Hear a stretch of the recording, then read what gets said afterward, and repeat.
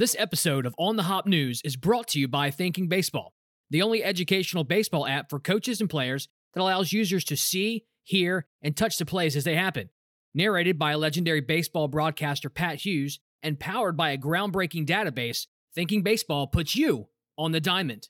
Whether you're the cutoff man on a hit to the outfield or the first baseman trailing the batter on a sure double, everyone on the field has a job to do on every play. Learn to do it better with Thinking Baseball. Visit thinkingbaseball.com or download the free app from the Apple Store or Google Play today. It's time to get your head in the game. Today is May 17th, 2019, and this is Friday's edition of On the Hop.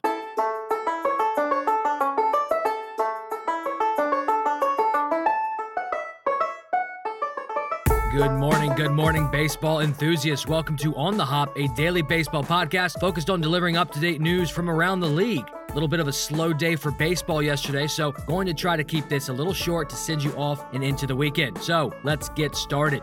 According to Arizona's SB Nation website affiliate, the AZ Snake Pit, yes, Snake Pit, a potential new Diamondbacks ballpark design may have leaked. Mace Architects, who has a long track record with designing sports facilities like Staples Center, Safeco Field, and FC Cincinnati's MLS Stadium, had a posting on their website with what appeared to be a prototype of a Chase Field replacement. Now, if this was just some other website or company, it could be overlooked. But the fact that the company's founder, Dan Mace, has been so involved with sports facilities, there's a good chance the company has at least been hired for the concept.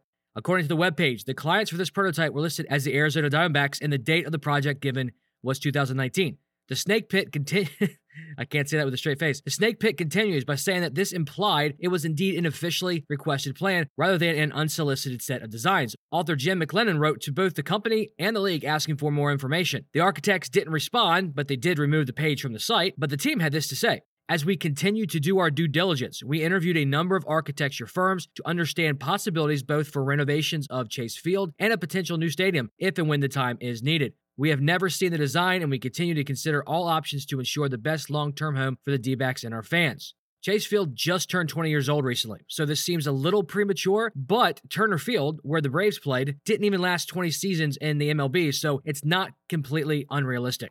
And as we move into the celebration of failures, and no, it has nothing to do with the Orioles, the San Diego Padres' no-hitter drought is now in a class of its own, according to theScore.com. The Padres, still the only MLB franchise without a no-hitter, failed to throw one on Thursday for the 8,020th consecutive game, breaking the New York Mets record for the most games played by an organization before recording its first no-no. According to the website no-no-hitters.com, it's actually a thing. It's a pretty cool site. Go check it out. Padres pitchers have taken no-hitters into the 8th inning on 22 occasions, and only 5 of those bids made it into the 9th inning, and just 2 were broken up after 26 outs. The Padres are only second, however, in the longest no-hit drought in MLB history. The longest stretch without a no-hitter for any franchise still belongs to the Philadelphia Phillies, who went 8,945 games without throwing one over a 58-year period. But at least they still got one, unlike the Padres. So, see how if you just tweak the words a bit in the English language, you can create a new milestone or record just for about anything. It's really easy. For example, I'm the only male in his mid-30s with 3 surgeries in less than 3 years who's never hit a home run, even in wiffle ball, during the modern era of backyard baseball. Where's my article?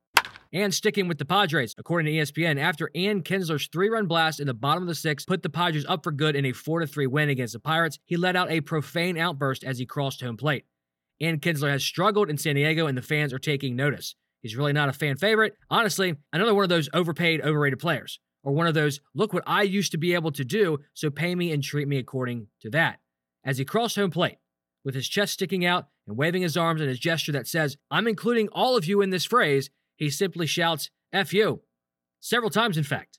Now, to be fair, he also said it in the dugout, so that phrase must also be addressed to his teams. At least that's his story. This is what he has to say. That was for my teammates. It had nothing to do with the fans. It's for my teammates. It's an inside thing with him. Just trying to get everybody fired up. We had a tough road trip. I'm a passionate player. I try to get my teammates going. That was it. But what I don't understand is his gesture was clearly directed to those, outside, not just inside. Manager Andy Green had a different perspective. I think we're aware of what's going on. I understand the emotion of the game a little bit, the frustration he's felt up to this point. I'm not excusing anything by any stretch, but understanding what he feels like to go to the plate every day and grind and struggle, the world we live in, you hear a lot of hostility, so some of that comes out at times. He continues, we as professionals should handle that displeasure in a more positive way than it was handled today. With him, he knows that. He's played the game a long time, clearly not expressed well today. Ultimately, though, he's a passionate player. Well, then if he's a passionate player, all can be forgiven. Now, of course, I'm being a little facetious, but as a former, and I mean former, athlete and baseball player, and as someone who struggled mightily in the past with my temper, I still don't understand how passionate is an excuse for a lack of control. I just don't get it. Just my 2 cents. Injured list updates. According to Bleacher Report, New York Mets outfielder Michael Conforto suffered a concussion after a collision with Robinson Cano during yesterday's game against the Washington Nationals. National second baseman Howie Kendrick hit a pop-up down the right field line in the bottom of the 5th inning. Conforto was running in to make a play when his face collided with Cano's shoulder, causing him to fall to the ground before leaving the field. New York Post reporter Mike Puma said that Conforto rode the train back to New York from Washington, D.C. for further evaluation. We should probably hear something today, is what I'm guessing, as far as the extent of the concussion. ESPN reports that National starter Anibal Sanchez is likely headed to the injured list after leaving yesterday's game in the 2nd inning with the hamstring injury. With 1 out, Sanchez walked Brandon Nimmo immediately after the pitch. The team's medical staff visited Sanchez on the mound. Following a brief consultation, the veteran righty yelled into his glove, you probably saw the Ian Kinsler highlight, and then walked gingerly back to the dugout. Manager Davey Martinez said he tried to walk it off thinking it was a cramp, but it pulled on him pretty good. He's dealt with it. He knows he's dealt with it before. He doesn't think this one is really bad, but the MRI will tell us more tomorrow, in reference to today. So I think the MRI is today. Sanchez gives his remarks as well. I'm probably going to miss another start, but I don't know yet. I just want to wait for tomorrow. I just got a little twist, and after, it's really hard for me to hold my body straight to home plate. I tried to keep as soft as I can just to not put too much pressure on my leg, but it's my landing leg. There's nothing I can do. If I've got a leg problem, I can't even throw the ball straight to home plate. After an incredible outing just the other day, the Dodgers are expected to place starter Kenta Maeda on the 10-day injured list. According to NBC Sports, it's not clear yet what exactly Maeda's ailment is. It's quite possible this is just a roster trickery aimed at limiting the right-hander's innings. Now, the last sentence is obviously speculation, but actually I'm curious now. Let's move on and talk about some quick takes. As reported by BeyondTheBoxScore.com, Kansas City Royals speed demon Terrence Gore is leading the league in caught stealing. Yes, you heard that right. Caught stealing. Still clocking a sprint speed of 30.1. He's the 4th best in MLB and only 0.1 behind Byron Buxton. He has been thrown out 5 times out of 9 attempts. The league average success rate is 77.7%, but Gore's is just 55.6%. This does go to show that you may have speed, but knowing how to run the bases is very important. You just look at Mike Trout. I mean, Mike Trout's got some speed, but he definitely gets himself out of jams because of the knowledge of when to stop, when to go back, and when to move forward. It's a good skill to have. According to Bob Nightingale, the Chicago Cubs and St. Louis Cardinals have agreed to play in London next summer. The Yankees and Red Sox are playing the inaugural series in Europe next month. Then he hashtags rivalries going overseas. I really like getting baseball, America's pastime, into the European market. Now, I haven't talked about it too much, and I'm sure you've heard about it, but Joey Mellows, his Twitter handle is @BaseballBrit. He quit his job to tour the U.S. and attend 162 major, minor, and independent baseball games. He's been on MLB Network, ESPN, all over the place. He actually had his Twitter followers increase from around 1,000 to 9,000 in a matter of days. It's pretty fascinating.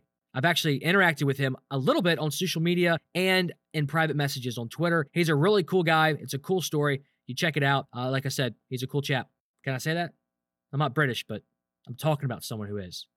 According to Bleacher Report, the Colorado Rockies are reportedly expected to call up shortstop Brendan Rodgers, whom MLB.com rates as the team's #1 prospect from the AAA Albuquerque Isotopes ahead of today's game against the Phillies, so he'll hopefully play against Philadelphia. The 22-year-old from Florida struggled during the first taste of AAA last year with the .554 OPS in 19 games, but he has since then raked .356, .421, .644 triple slash line and 9 home runs in 35 appearances this season. Rodgers has posted a .353 on-base percentage with 66 homers and 24 stolen bases in 385 games across 6 levels of the minor leagues before getting his call up today. This will be interesting to watch because it looks like our prospects are shining at this moment, at least most of them, so it's really exciting. And a little bit of fun satire, although it's actually happening. MILB.com has reported that the Tulsa Drillers have officially signed pitcher Henry Rowengartner. The 1993 Rookie of the Year will make his Drillers debut on May the 23rd. It will be his first professional start on the mound in 26 years. Here's what Rowengartner has to say. My old pitching coach, Brickma, once told me that the key to being a big league pitcher is the 3 R's: readiness, recuperation, and conditioning. I have been working very hard on all of these, and I am ready to bring the high, stinky cheddar to Tulsa. To celebrate the signing and his first start in 26 years, the Drillers will also be giving away Henry Rowengartner bobbleheads to the first 1,000 fans in attendance on May 23rd, courtesy of Pepsi. And finally, according to the Claiborne Times, the Claiborne Railroaders announced Tuesday that they have released former MLB All-Star Rafael Palmeiro, along with his son, Patrick Palmeiro, and a series of moves as the club trims its rosters ahead of yesterday's season opener. While Palmeiro put together solid numbers last season, the former Texas Ranger was limited to only 31 games due to injury and soreness. In the offseason, Palmeiro, now 54, underwent knee surgery that has restricted his participation in Railroaders spring training and exhibition games. Rafael Palmeiro had this to say, "For me, I just want to be able to get on the field and stay healthy. I had knee surgery in October. It's a slow process getting back. I'm not 100%. My expectations aren't oriented towards performance on the field because I know I can do it. I just want to be able to stay healthy, maybe not at 100% because I may never ever get that back, but if I can get on the field and play, I'm able to do things I'm capable of doing. That's my goal. That's my goal, is to get on the field and stay healthy." Kind of just said the same thing 3 different ways. Rafael Palmeiro became the oldest player in professional baseball to hit a home run on May the 21st of last year. As an Orioles fan, I love Palmeiro. That swing was right up there with Ken Griffey and even Chris Davis. They've got some beautiful swings. Anyway, that's all from me. It's time to call it a week. Thanks so much for tuning in to Friday's edition of On the Hop News. And did you know the Miami Marlins have only hit 1 home run in the month of May so far? Have an awesome weekend. Talk with you on Monday.